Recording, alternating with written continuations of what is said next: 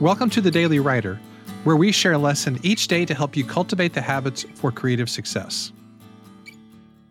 As writers, we have a lot of different ways to measure success and failure. More often than not, the first place we look for validation is from external sources. Were we successful as that other writer? Did the client hire us for that gig? Did our book launch go as planned? Do our social media followers keep growing and engaging with us?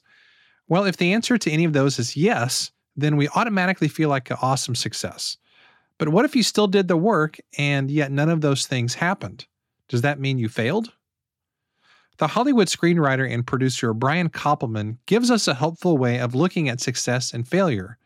He said, "Failure is a huge part of any writer's life, so you have to redefine the term so that any day you write is a success." Now, there are two big advantages to redefining success this way. First of all, it puts success totally within your control every single day. If you write that day, it means you were successful.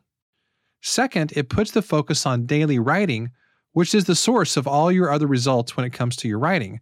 If you're not getting the writing done, nothing else matters. The marketing doesn't matter. The social media stuff doesn't really matter. The agents and the publishers, none of that stuff matters if you're not actually getting the writing done, because the writing is what makes everything else happen. The daily writing is the engine for all your other success. So don't let other people or other external factors tell you whether you're successful. Focus on doing the writing so you can feel like a success every single day. Thanks so much for listening to today's episode. For more, you can visit us at dailywriterlife.com. Thanks, and I'll see you tomorrow.